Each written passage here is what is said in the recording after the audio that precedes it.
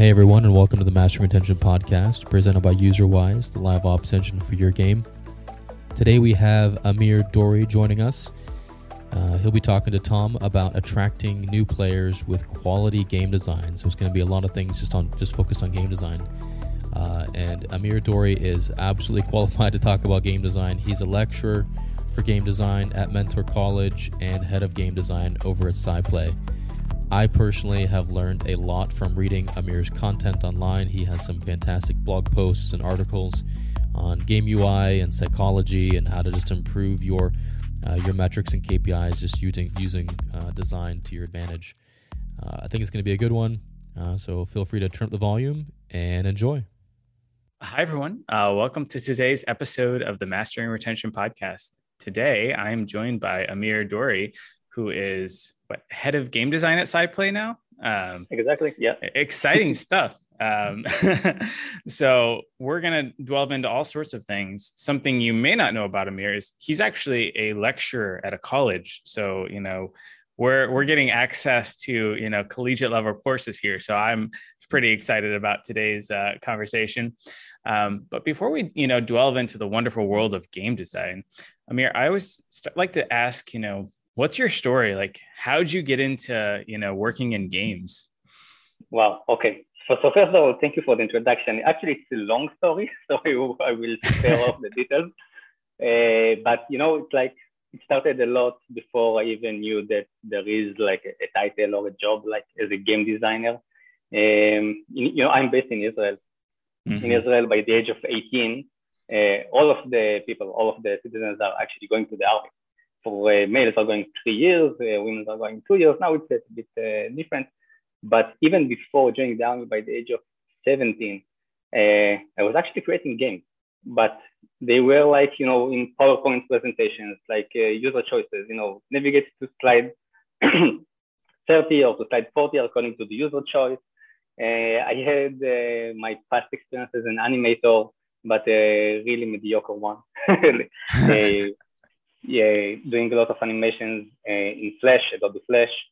So also there, I injected some user choices. How do you would like this animation to end? And then the user can choose the end of the animation, the scenario. So not really games, right? But after I finished the army, so I joined a high-tech company.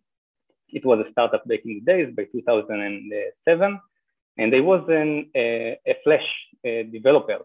Back in the days, Flash was a job, a Flashist. Oh yeah. So yeah, I know how to animate. I know how to code. I learned ActionScript 2, ActionScript 3, so object-oriented development, and I started to create then actually interactive experiences, rich media campaigns, rich media banners for lots of advertisers. And then I actually injected lots of actual games, like racing games, more than just user choices, for rich media campaigns. And I really liked the opportunity of creating an interactive experience and, to see the data behind it, how it actually increased, sales in the case of an advertiser or any other engagement, like, filling out a form. And I learned a lot from being an interactive specialist. It was under a marketing department in this company named MediaMind. Nothing that is actually truly connected to games per se. But in 2009, I was there until 2012. In 2009, in parallel, I said, okay, I really into the gaming world. I'm a gamer myself. Let's try to do some things as an indie, game developer. And I'm a creative person. Rather than just the ideas, I also, as I told, I can animate. I'm doing graphic design. So I was able to program plus do all of the UI and screens for the product. I only needed someone to help me with, native language of iPhone, for example, which was not my core knowledge. So I made some partnership with the software house. It was actually an interesting story because I developed in ActionScript, which is Flash language, and then they configured this, translated the language into iOS language, the Xcode. So I published several independent games as an officially, head of a game designer, but without calling it a game designer. One of the very stupid projects that I published back in the days was an app which is still live up to date, which is named iWatermelon Deluxe. Actually, this app, you're taking your phone, you're placing it on a watermelon, and you tap the watermelon 3 times, and then the app can tell you if the watermelon is ripe or not by the sound. Yeah. Interesting. It's nonsense, of course, right? It's not exact science, but it's not a complete nonsense. It's just giving you a gamified experience of shopping for watermelons in the supermarket. Yeah. So you see people taking their phone, knocking the watermelons, and then, calculating data and telling you if the watermelon is perfect or not, if you should skip it or not. And it was, by the way, it was #1 app in Greece, in Israel, in Saudi Arabia. In Taiwan, it was a big hit in the news because watermelons are very expensive there, apparently. And it's a funny story because the development of this app was about 1 week. The graphic design for all of the screens an additional 1 week, including screenshots, icons, description text, and so on and so forth. And it made a lot of money, more than we even anticipated, just because it was so innovative, or let's say it was so extraordinary. So it hit the news, and it hit the news in the written media, in the news flash. Of course, it was viral back in the days in YouTube. People were testing this not just on watermelons, but also, for example, a pregnant woman tested with the app, tested her belly. Someone also tested her chest to see if this watermelon is perfect or not. And actually, it was a very nice application, very entertaining one. But besides of the nonsense, also lots of core games, let's say, for casual games, hidden object games, puzzle games. And I really fell in love with the scope of being an indie game developer. And then I decided by 2012 to leave MediaMind and to be completely independent for 2 years, just to offer some rich media, services, let's say, for someone who wants rich media campaigns, flash banners, website designs, video graphics, and so on and so forth, but mainly to have some time to focus on creating new games. To continue the path, so by 2013, by the end of 2013, eventually I joined Tubtail. These days they are known as Crazy Lab. Probably know them for sure, based in Tel Aviv, in Israel. And I was able to join there because of my past experience from being an indie game developer. And the reason that I wanted to pause a little bit what I did as a sole individual and to join another company is that I saw that the market become very, very data driven, and you need lots of money, for people, campaigns. And people, exactly. So I said, okay, I want to learn and I need to learn. So by joining a company, I can learn from the analytics team, I can learn from other game designers, I can learn from developers, and so on and so forth. And then I grew up within the company. So I started as a creative developer, which is actually a game designer without calling it a game designer.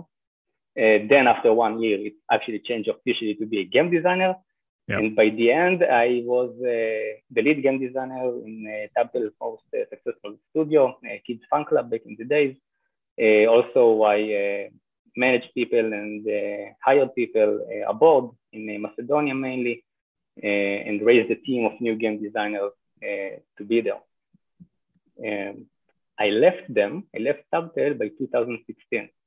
And this is also a nice story because the reason that I left them was that my former manager, my former boss from MediaMind, he called me and said, hey, I'm now the CEO of a new company, an educational company named Matific, and we are creating games, but we are actually missing a lot of knowledge in creating games. So the outcome is that we are actually creating some nice activities, interactive experiences, let's say, that have some very deep pedagogy, but not so engaging, not really talking with the same language of kids and what is the industry standard for games. And they really lacked the experience of a game designer per se. So I said, okay, this is a challenge. They don't have this animal, a game designer in the company at all. I have an opportunity to join them. And of course, it was to work with my favorite, boss, which I appreciate from back in the days. So I said, okay, I'm going to embrace this opportunity. And by 2016, I joined Matific, which is a startup, an educational company that is dealing with mass education for kids from kindergarten until grade 6, creating thousands of activities, because for every grade, you have a different curriculum. And in every country, you have a different curriculum for this same grade. For example, the curriculum for grade 4 in Israel is not the same as grade 4 in Australia. So we have all of the curriculums from the Ministry of Education. What does it mean from their aspect for a kid in grade 4 to be able to declare that they know math for grade 4? We got all of the list of all of the curriculum. And per each item in the curriculum, we created different activities that are teaching this exact thing. And by teaching, I don't mean just to let them, practice it, but actually to experience it, to learn and to know how mathematics work because of their intrinsic motivation. The game was their goal, the flow of the game, the story, the narrative, the characters. They were on a mission, for example, to be master chef, and they need to bake some cake in order to win the competition. But the path to do this was that you are a sous chef, and the chef is asking you, okay, so we have 8 egg templates, and in each template we have 8 eggs. So how many eggs do we have? So I'm not really asking the kid 8 times 8, what is the answer, right or wrong, and then just utilizing gamification, lean gamification, with scores and badges and so on. But actually, we need to know the answer in order to progress. And we have motivation because everything was very, very intrinsic. And then, of course, after several activities with concrete theme and metaphor, then we allowed ourselves to have a more abstract worksheet, let's say, because it's also part of the curriculum. But we encounter the kids with the abstract worksheets only after we made sure that during the path, they encountered the right metaphor, the right experience, and they are actually learning through games. And this is very interesting way of learning. It's becoming very, very trendy and popular because it's proven kids are actually learning a lot, exploring a lot, by games. And here, when you're playing game, although it's a math game, but it doesn't look like a math test, but it's an actually game with goals and motivations and factors, as I said. So your motivation and your goal is different. And you're playing, and even if you did a mistake, you don't think that you failed. You don't think that you're stupid. Fear of failure for kids is very, very something that they are frightened from. But here, if you're failing in a game, okay, try again. Like in games, like in every game that you got busted, you got killed or whatever, and you need to try again instantly. So the feedback is instant. They're trying on the spot, and then they're utilizing another strategy. Okay, what I did wrong, how I can overcome this challenge, and not just do you know the solution, like teachers are asking in school. And also what I learned from this company is really nice because usually most of the game designers are B2C oriented. Usually, not all of them. Also, for example, in Tactile or as an indie game developer, and the consumer market is the one that we are approaching.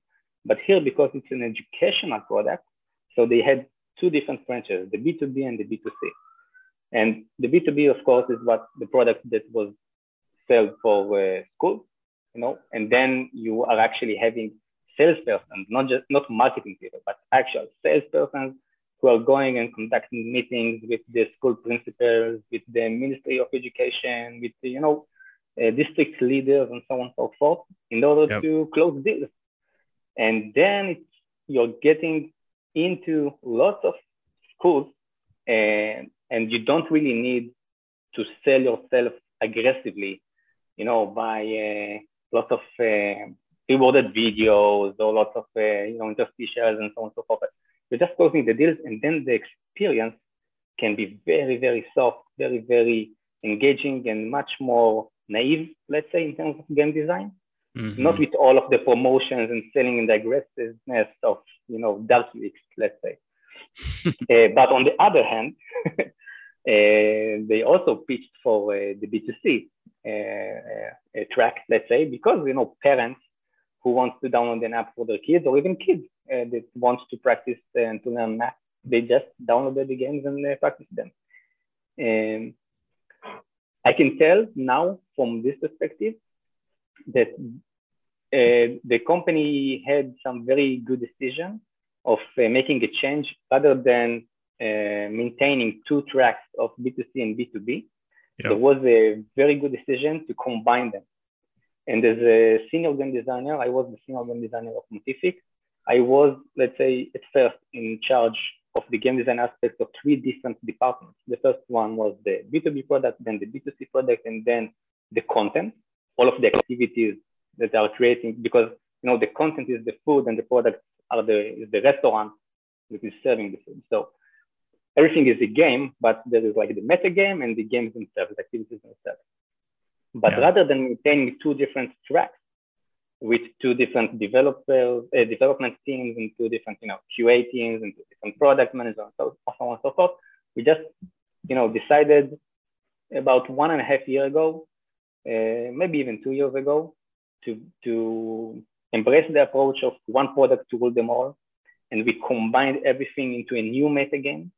And then it really depends on the user. If you are a parent, if you are a teacher, if you are a student in class or student in home, you can just choose your portfolio, your profile, and the game features were locked or unlocked according to the specifications. But it's just one single product, and then all of the marketing efforts, the development efforts, the QA efforts, the product efforts, everything was focused on this specific product.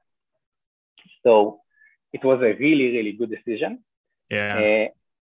And as an evergreen product, it's really, you're also making a huge benefit from selling it to schools, because then the kids in school are getting exposed to a product which probably was hard to find in the App Store organically.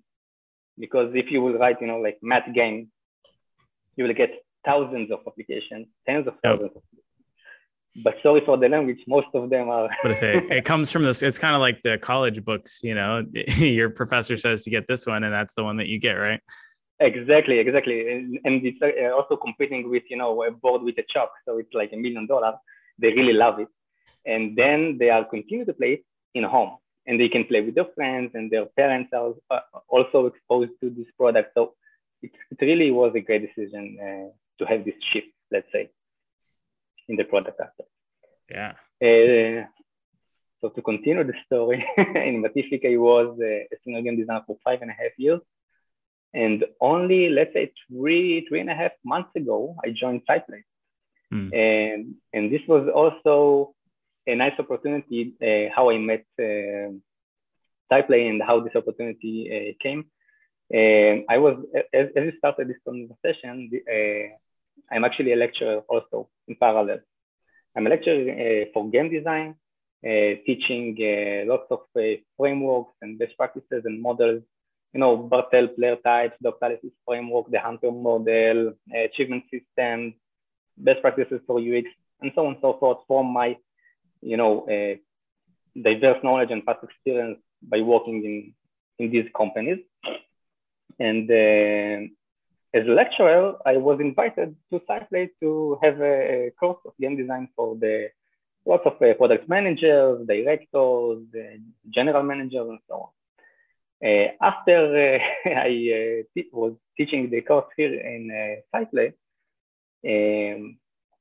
one of the participants approached me, a person that I really, really admire, and he said, "Look, there is a nice opportunity of joining SciPlay, because now the company is making a reorganization. If you know SciPlay is back in the days heavily based on slot machines, social casino games, And this was the main portfolio of the company. But only by January this year, they decided to have a reorganization and to take all of the social casino games under a social casino division and to open a casual games division. And this was the opportunity that was offered to me to join the casual games division as the head of game design. And I can explain later what exactly does it mean in terms of what are the, the role, what is exactly the role and what is the aspect of the role are. Yeah. But this is the story of how I came here. I love that. So funny little tidbit. I actually went to college in Cedar Falls, Iowa, which is like basically no man's town. But guess what? SciPlay is actually. Oh, you know SciPlay, exactly. I do know SciPlay. Yeah. Amazing. Yeah. Well, that's cool. So I guess at what stage did you kind of come in? Like they wanted to launch these casual studios, or are you kind of building the studio, building the team? Did you kind of join the existing one halfway there? Like, where's it at, story-wise? So I joined in a very great situation, let's say, because of the reorganization, what they did is that they have, for example, three existing studios under this new casual games division. But very quickly after I joined, they acquired a new company from Turkey. Their name is Elixus. They are doing hyper casual games. And, now the division is 4 different studios. And, in the future, we can't never say what will happen. So the timing was perfect because the role was a non-existing role. Okay, I had to design it by myself, to shape it, to bring all of the content and the responsibilities, how I think that this role should act, what is the actual vision, and what I will do. No one actually told me, okay, you should have 1, 2, 3, 4, but hey guys, I need you to think what you can contribute, what are the values that you can bring in, what is the process, the procedures, how do you want to define the role? And I actually gave it a lot of thought because, no one wants another chef in the kitchen. And to come from a perspective of saying, okay, guys, I'm a senior game designer. I will overview all of your game design and I will tell you what to do. No, for sure. This is not my approach, not my vibe. And I learned that with every studio. For example, I have a studio in Finland, a studio in Turkey, a studio in Austin, and a studio here in Tel Aviv. So with every studio, the skills are different. The methodologies are a bit different. The game, for sure, are different. The processes are different. So with every studio, I'm just learning what are exactly, the people, what they can bring into the table and what I can complete, how we can empower the design, where is the freedom, where I'm just suggesting things, but not as tasks, to do, or where I want to be a little bit more, but not to say assertive, but more knowledgeable and say, look, guys, been there, done that. I know from my past experience that this won't work as is, and we better shape it to be, in this direction rather than another one.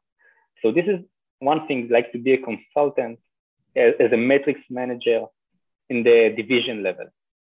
Okay, but it's not a consultant from outside, it's a consultant from inside. And then it allows me to see that if one feature or one, A/B test that we did and the results are very good,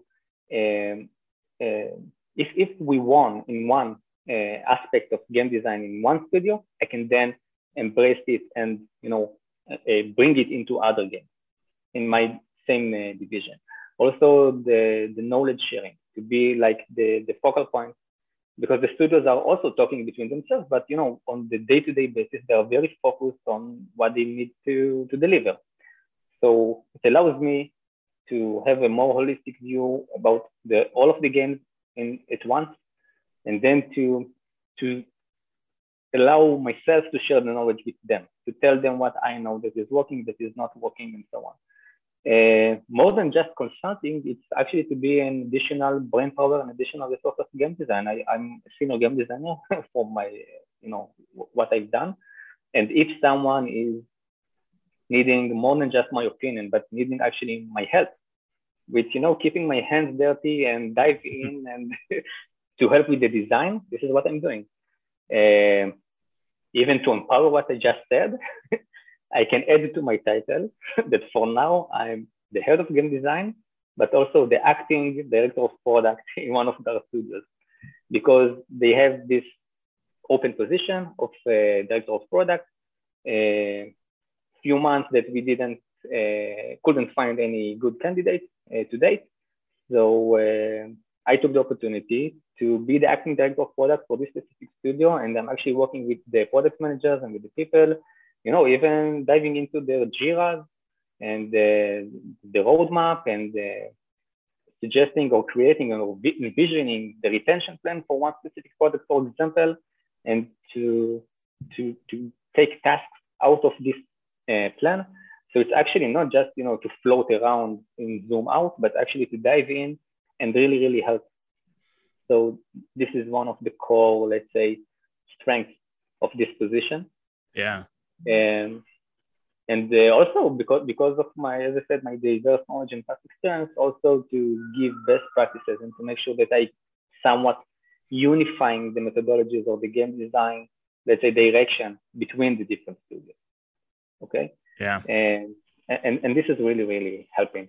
Again, I'm only here for 3.5 months, something like that. But you can see that I want to be honest, but what I'm hearing from others is that I'm bringing a lot of value and it's really productive and helping. So I'm very super happy. It was beyond expectations, by joining SciPlay and helping so many people at once. So, I know you've got this really extensive educational gaming background, which I think you're the first person to have on the show. So I have a lot of questions related to that. Sure. I'm kind of curious, what are the differences in game design between educational games and say casual games? Okay. To start from the end, all of the KPIs are completely different. If I'm talking about casual games, all of the day one retention and how you really want to see data in order to validate your product. Here it's a little bit different when we're talking about the educational world. It's more, I don't want to say anything bad about the casual games, of course. I'm working in this industry. But in the educational world, it's a little bit with more, let's say, novelty. So first of all, it's not like the metrics are the king, but the pedagogy is the king. First of all, is how to teach right, how the experience is right in terms of learning. And then only after the pedagogy is there, the game is serving the pedagogy and not otherwise. And it's challenging, but it's really, really interesting because a lot of times when I'm working as a sole game designer, I'm the father and the mother of this project. It's my idea, my production, and I just need to get some green light from the, senior management, and that's it. When you're working in an educational company, I'm not a mathematician. I'm not I don't have any academic degree, by the way. So I'm working with a board of pedagogical, people, professors, and so on. And it's like on every project, 2 people are working on it together. Here in the casual world, if to give the reference, it's like the economy manager and the game designer, or the product, which are working together, So in the education world, it's the instructional designer and the game designer. The instructional designer is ensuring that the pedagogy is fitting and is really there. And the game designer is there to serve the pedagogy. But sometimes, many times, the pedagogy is limiting, or they will tell you, okay, the story is nice. The interactivity is nice, but it's creating some misconception that the geometry shapes are only blah, blah, blah. So you have to drop the idea. But it's a good idea, but you have to drop it because you don't want to create any misconception in pedagogy. It's really something that it's like, holy, the feeling of you're making something that you must not, fail there. There are also a lot of other aspects. For example, all of the politically correct aspects of the pedagogical or the educational world that are not really exist in the casual game industry. If you're having some interactivity with food, for example, so no meat, you can't show meat. Everything must be vegetarian. If you're showing people, so in terms of gender or race, they need to be really, really equal. In Matific, for example, we solved it very, very nicely by having all of our characters as monsters, like Sesame Street, for imagine. So, no gender there, no race there, no anything that someone can judge or object. But even though when one of the characters is wearing a shirt, for example, you had to make sure that even if the sleeves are short, so they will end like my sleeve and not, here, like you can show in some locales, you can show exposed shoulders, for example. It's really, really up to this, politically correct principles. And you have to make it, because otherwise you will just shoot yourself in the leg. Yeah. Yeah. Also, something very, very important, which can also bring a lot of insight to ones who are listening right now. In the casual field, most of the games are played on tablets, mobile phones, and that is. Some of them also on PC. In the educational world, because we are also a product that is being sold in schools, so most of the games played on computers in school. And then it really, really, really comes into the concern about the bandwidth of the school in terms of the internet bandwidth, the size of the activity, the size of the product in terms of megabytes, because you encounter really often lots of performance issue and memory leakage, optimization issues, and slow loading times, because their internet is very, very poor. The devices are very, very poor. The hardware is very, very poor. And then you have to design your game according to these specific specifications, because otherwise you will try to pitch your product in a school in Brazil, for example, and you will open the demo or the actual product, and the loading time will be 5 minutes for one activity, and everything will be very, very slow, and the experience is going to be slow. So you won't close the deal like this. So in terms of how we are guiding our technical artists, for example, how to make the art very, very efficient, very, very optimized, it's like a key success metric in order to reach school. How we are compressing all of the episodes, all of the interactivities, all of the metagame in order to download it very, very efficiently. It's really a key to success. Otherwise, it's a really hard world to enter into schools. Lots of regulations, lots of problems regarding poor devices and so on. So this is a huge difference between the two. Gotcha. In casual casino type games and such, live ops has become a really big part of that, often accounting for 50 to 60% of revenue, sometimes upwards of 80% of revenue, and driving really significant, engagement and retention factors. Is live ops a thing in educational games, like daily challenges and, what have that you kind of drive out there, or not? So yes, actually yes, but of course, for sure, not as for the MVP part. For the MVP part, when you are designing an educational product, you need to have the user progress, the flow, how they are going to load the activities, what is the post, screen for the activity, how they're going to make a progress. But then you want to drive engagement, you want to drive retention, you want to drive curiosity. So usually we're adding on top of that some, achievement system, daily missions, as you say, daily quests. And then, but all of the missions are not just sugarcoating. They are actually there to support the pedagogy. So even I, as a game designer, when I'm designing an achievement system, then I'm asking my instructional designers, the pedagogical people, to give their opinion and to see if I actually serve the pedagogy. So for example, a good example for an achievement system in the educational world will be improve a score in 3 activities, or, replay 2 activities, because it's also important to practice the same activity, not just to move on to the next one. So replay the same activity 3 times. It can be a challenge.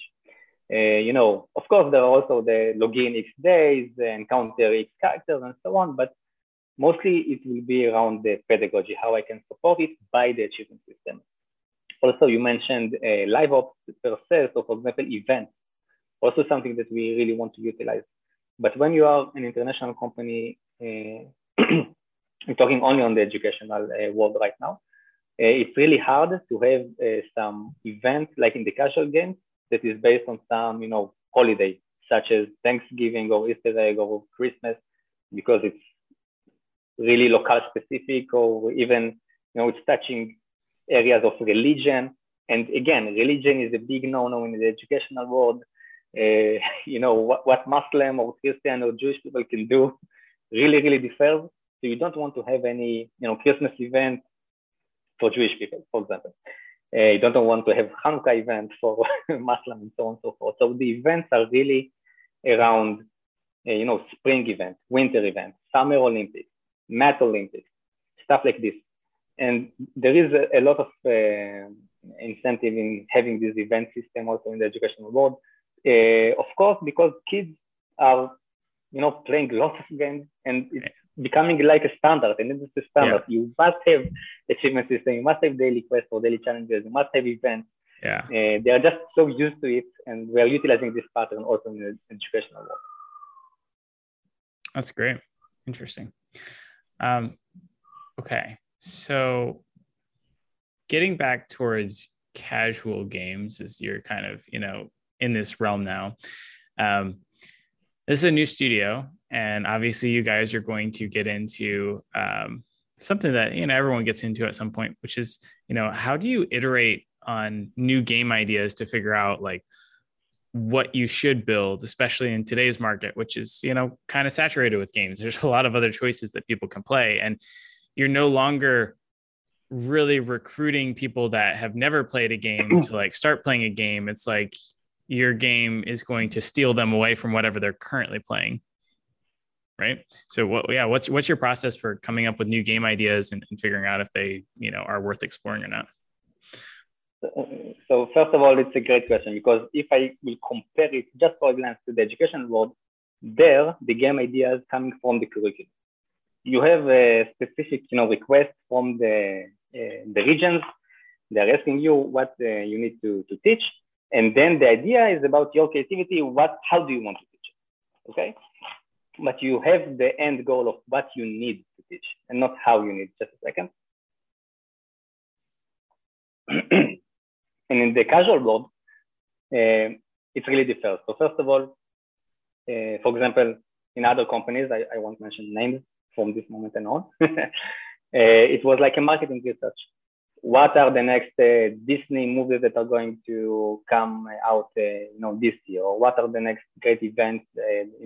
Is there a Mondial, a Super Bowl, Olympic event, and so on, like, global events? And then you said, okay, there is going to be this huge movie about dragons from Disney, and they are going to put tons of money about, marketing dragons. Let's make a game about dragons. But this is just, okay, so this is the theme. What's going to be the game itself? Then you need to start and, propose several ideas. In the hyper-casual game world, for example, then the process is very similar to what other casual companies are doing. It's about creating a video before there's even a game. Once you have the idea, okay, let's try to see if the idea is selling. Let's create a video, which is a demo of a yet to be existing game, just demonstrating some gameplay. And you're just, you're buying, 10,000 impressions, 50,000 impressions for this specific video. You're checking the CTR rate. And if you're seeing that the CTR and the CPI are good, so you said, okay, I validate that this idea has interest from the people. And it's like, making the validation of, okay, let's actually develop this game to be more solid. This is also becoming somewhat of an industry standard, to try to create demos of games through advertisements before the game is even existing. But not all of the time you can actually, if you have a really big game and not a lean experience, you can demonstrate everything, and you don't want to invest lots of things there. So you're just doing lots of marketing research, and Then the other approach that we are bringing into the table is to see, okay, competitors analysis, what games are performing very well, what fraction of the market we can take, what share of the market we can take, and then how we can merge maybe two different, successful things or meta games into a new innovative one, which is a great example because this is what we are doing in one of the studios right now, for example, making the next big innovative game, which doesn't exist yet. So it's actually like, okay, what's working? Let's take the components from what we know that is working in other games, but let's consolidate them into a new game, innovative one with a new approach. And we really believe that this game is valid. Of course, now the next stage is to create some, marketing campaigns before the game is even there, just to see the CTR rates and the CPI. So for the marketing kind of analysis competitor type stuff, like, are you guys using like a Sensor Tower, data.ai, different tools like that? Yeah. Game refinery, data, any formally. Yeah. Do you, on some of those early prototypes, have you ever found success with like play tests or like a playtest cloud, different services like that? Okay. So first of all, getting back to the educational world, it's going to be a ping pong. I like it. One of the best things, really the best thing in the educational world is that because you're dealing with kids, and I'm speaking also on kindergarten, right?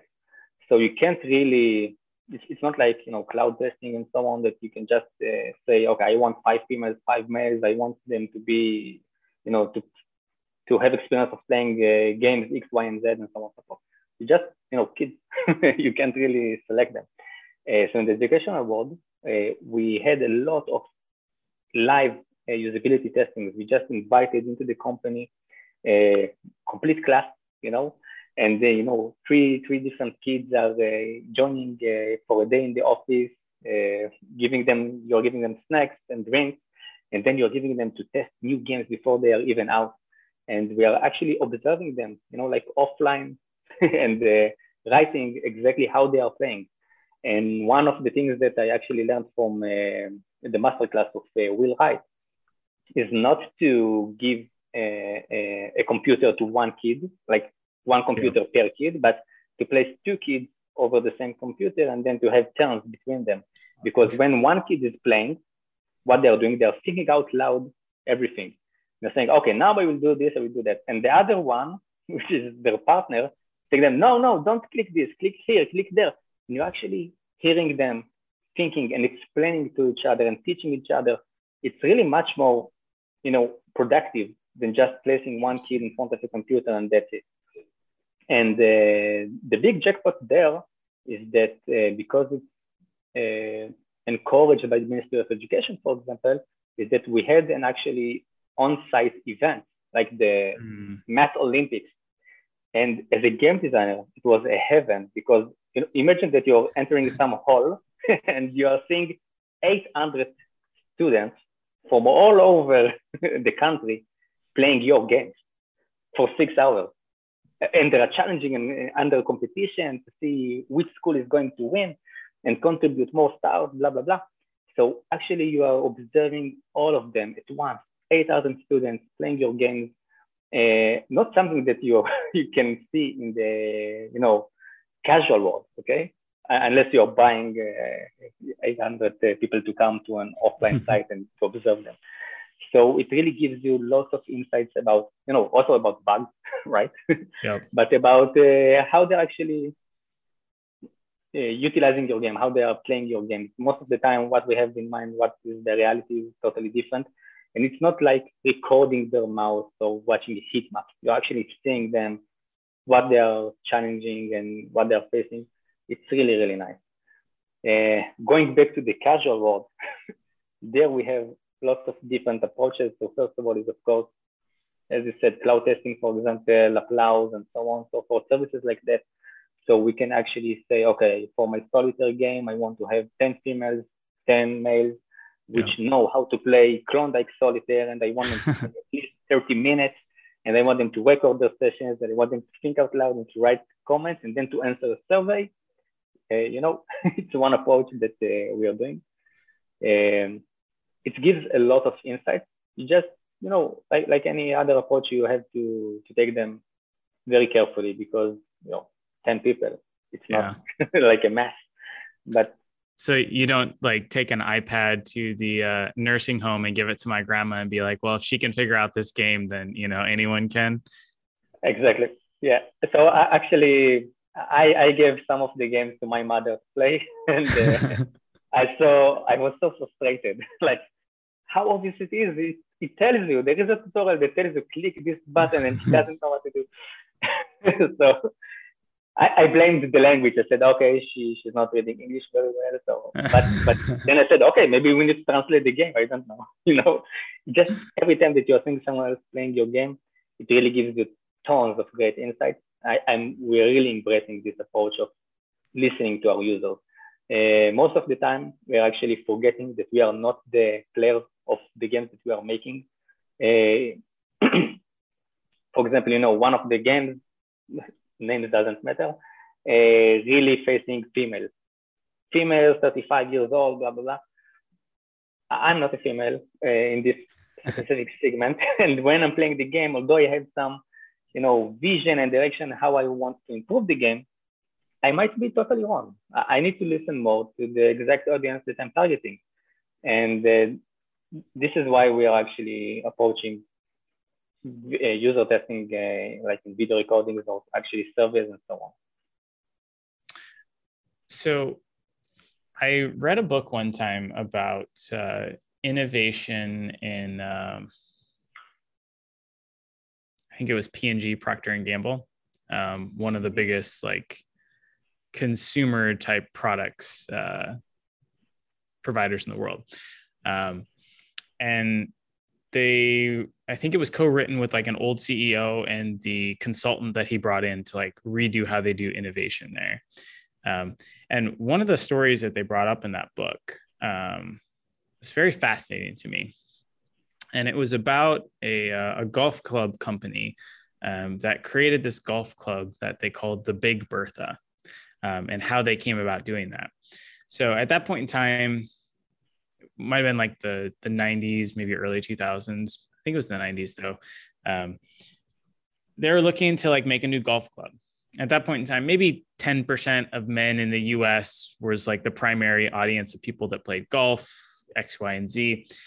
And most other golf club companies, they looked at that 10% of guys and like, how can we make them like another club? And this other company said, well, let's look at the 90% of guys that aren't playing golf. And why not? Well, after they interviewed and talked to a whole bunch of guys, the general consensus was, I don't want to suck and look like an idiot in front of like my buddies or whatnot. And so they, iterated on that. And what was the most key thing? Well, a lot of guys would, just slice the ball like terrible, off par on that initial tee. And, if you do that in front of your buddies, you're going to get a lot of crap. Don't want to do that again. And so they created the fear of failure, as I said in the education world. Exactly. Yeah. And so they made this Big Bertha club, like huge, really head. And it was much harder to just do that terrible shot. And they actually brought a lot of guys into golf. Not only did they do that, though, a lot of the existing 10% guys, they had that same problem, but they weren't really aware of it. They just thought they kind of sucked at golf and had to figure out how to get better. But then in came this club that they could use and they could hit the ball better. And so a whole bunch of them bought the golf club too. And it was kind of this like innovation thing. And so if you think about that, like in games, Candy Crush, there were other match threes before, but Candy Crush really came in and redefined it for mobile, right? But I think there was a large number of, I'm going to say, women 35 plus. I know that there's men that play Candy Crush, but let's pretend our audience is just there. That, it's kind of like, well, what's the purpose here? Like, why am I just like endlessly playing level after level after, like, there's really like no why, no substance to it. And then, in came Homescapes and they say, well, let's give you a little bit of a why. Like you still have that same match 3 level, but now you get stars so that you can repair your mansion or garden or whatnot. Okay. By the way, this example is even better because the match 3 is not the same level again and again. They have some tweaks in the level design. It's not like you will take a chess game or solitaire game, and this is the exactly same gameplay every time. Yep. Right. So even in the match 3 games, it's not the same game.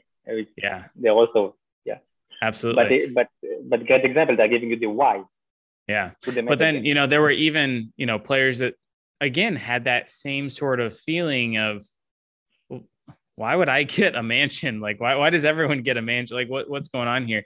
And then, in came Lily's Garden by Tactile Games that like extended it. And yeah, you're still repairing a garden, but now you're like more wrapped into Lily's world.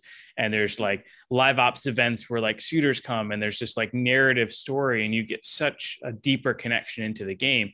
And, all 3 of those are good games and they're all doing well, but I think they're serving a different subset of the population. So I guess what I'm trying to get at is, does it make sense from your perspective, or have you ever done this where, I want to make a new casual game that's maybe somewhat like this, but rather than focusing on the players that already play that game, do I focus on the players that by all accounts should be playing that game, but aren't? So why aren't they? Like, what don't they like about that game that I could maybe solve in my game to attract all those other players? Actually, it's a good question because I have a specific example how to answer it, but I'm not sure I can expose, everything because Type is a public company. I will just say that when we wanted to change the audience for one of our games, because again, let's say that you're targeting females, but it's not in balance, okay? Because it's like 90% females, 10% males, and you said, okay, no, I want 50-50. I don't want 90-10, because then 90-10, for example, is just you're starting to add more more features or more, let's say, even tweaks that are approaching this specific segment, and you're just empowering it rather than balancing it. So, I don't want to, I'm talking high level. So you don't want just to color everything in pink and to have everything cute, just to address more, let's say, visuals which are appealing a little bit more to females, because then I'm strengthening this approach rather than balancing the game. So one of the things that we're actually doing is, without giving any names, but for one of the products, we're actually duplicating it and reducing it to very, very, very lean product, like an MVP version of a very successful product, but very, very lean, to start, let's say, from scratch with just the very core gameplay, and then, to see what is going to be the impact of the retention. Okay, we have a good retention, let's add some metagame feature, but in pills, like one layer after a time, not with a complete vision with story and end game from day one, because we have this already. We just want to do something new and to see how we can now balance it from a very naked product with a good gameplay, but only focusing on this gameplay. No game economy, no meta game, no live ops, nothing, just this very core gameplay in order to check the retention metrics. So this is something that we are actually doing. Yeah. So is that more of to just like truly understand like what is the driving factor like of this game, of this genre or whatnot, kind of a thing? Yeah, because then you regarding metagame, you just get 3 different great examples. Okay, I can have a saga map, I can have some mansion, let's say, or garden or whatever that I will decorate or repair or fix. I can have some narrative story to advance and so on and so forth. So metagame opportunities, there are tons of them. Mm-hmm. But let's start with the very lean product. Let's see if the product is working. And if so, okay, now let's add a feature from this metagame. It's not going to work, let's revert, let's do another thing. And then we are actually building up bottom up. So what would, like, let's say a match 3 game, like what is the complete core game? Like, is it Candy Crush with the levels, or is it like literally just the match 3 itself and there's no board, there's no nothing, it's like just the match 3? So this will be just the match 3, one level after another. But then we know that this product probably won't, won't bring lots of good retention metrics, because there are much more, the games out there, the offerings are way more sophisticated, let's say. So if you're taking a very classic game, let's say a backgammon, chess, so on, so this could work. Just play chess, as a Zen game mode. People just want to play chess, no dramatic, metagame and so on. For match 3, I don't see a reason that someone will only play match 3 one level after another today, because of, as I said, lots of brilliant metagames that are out there.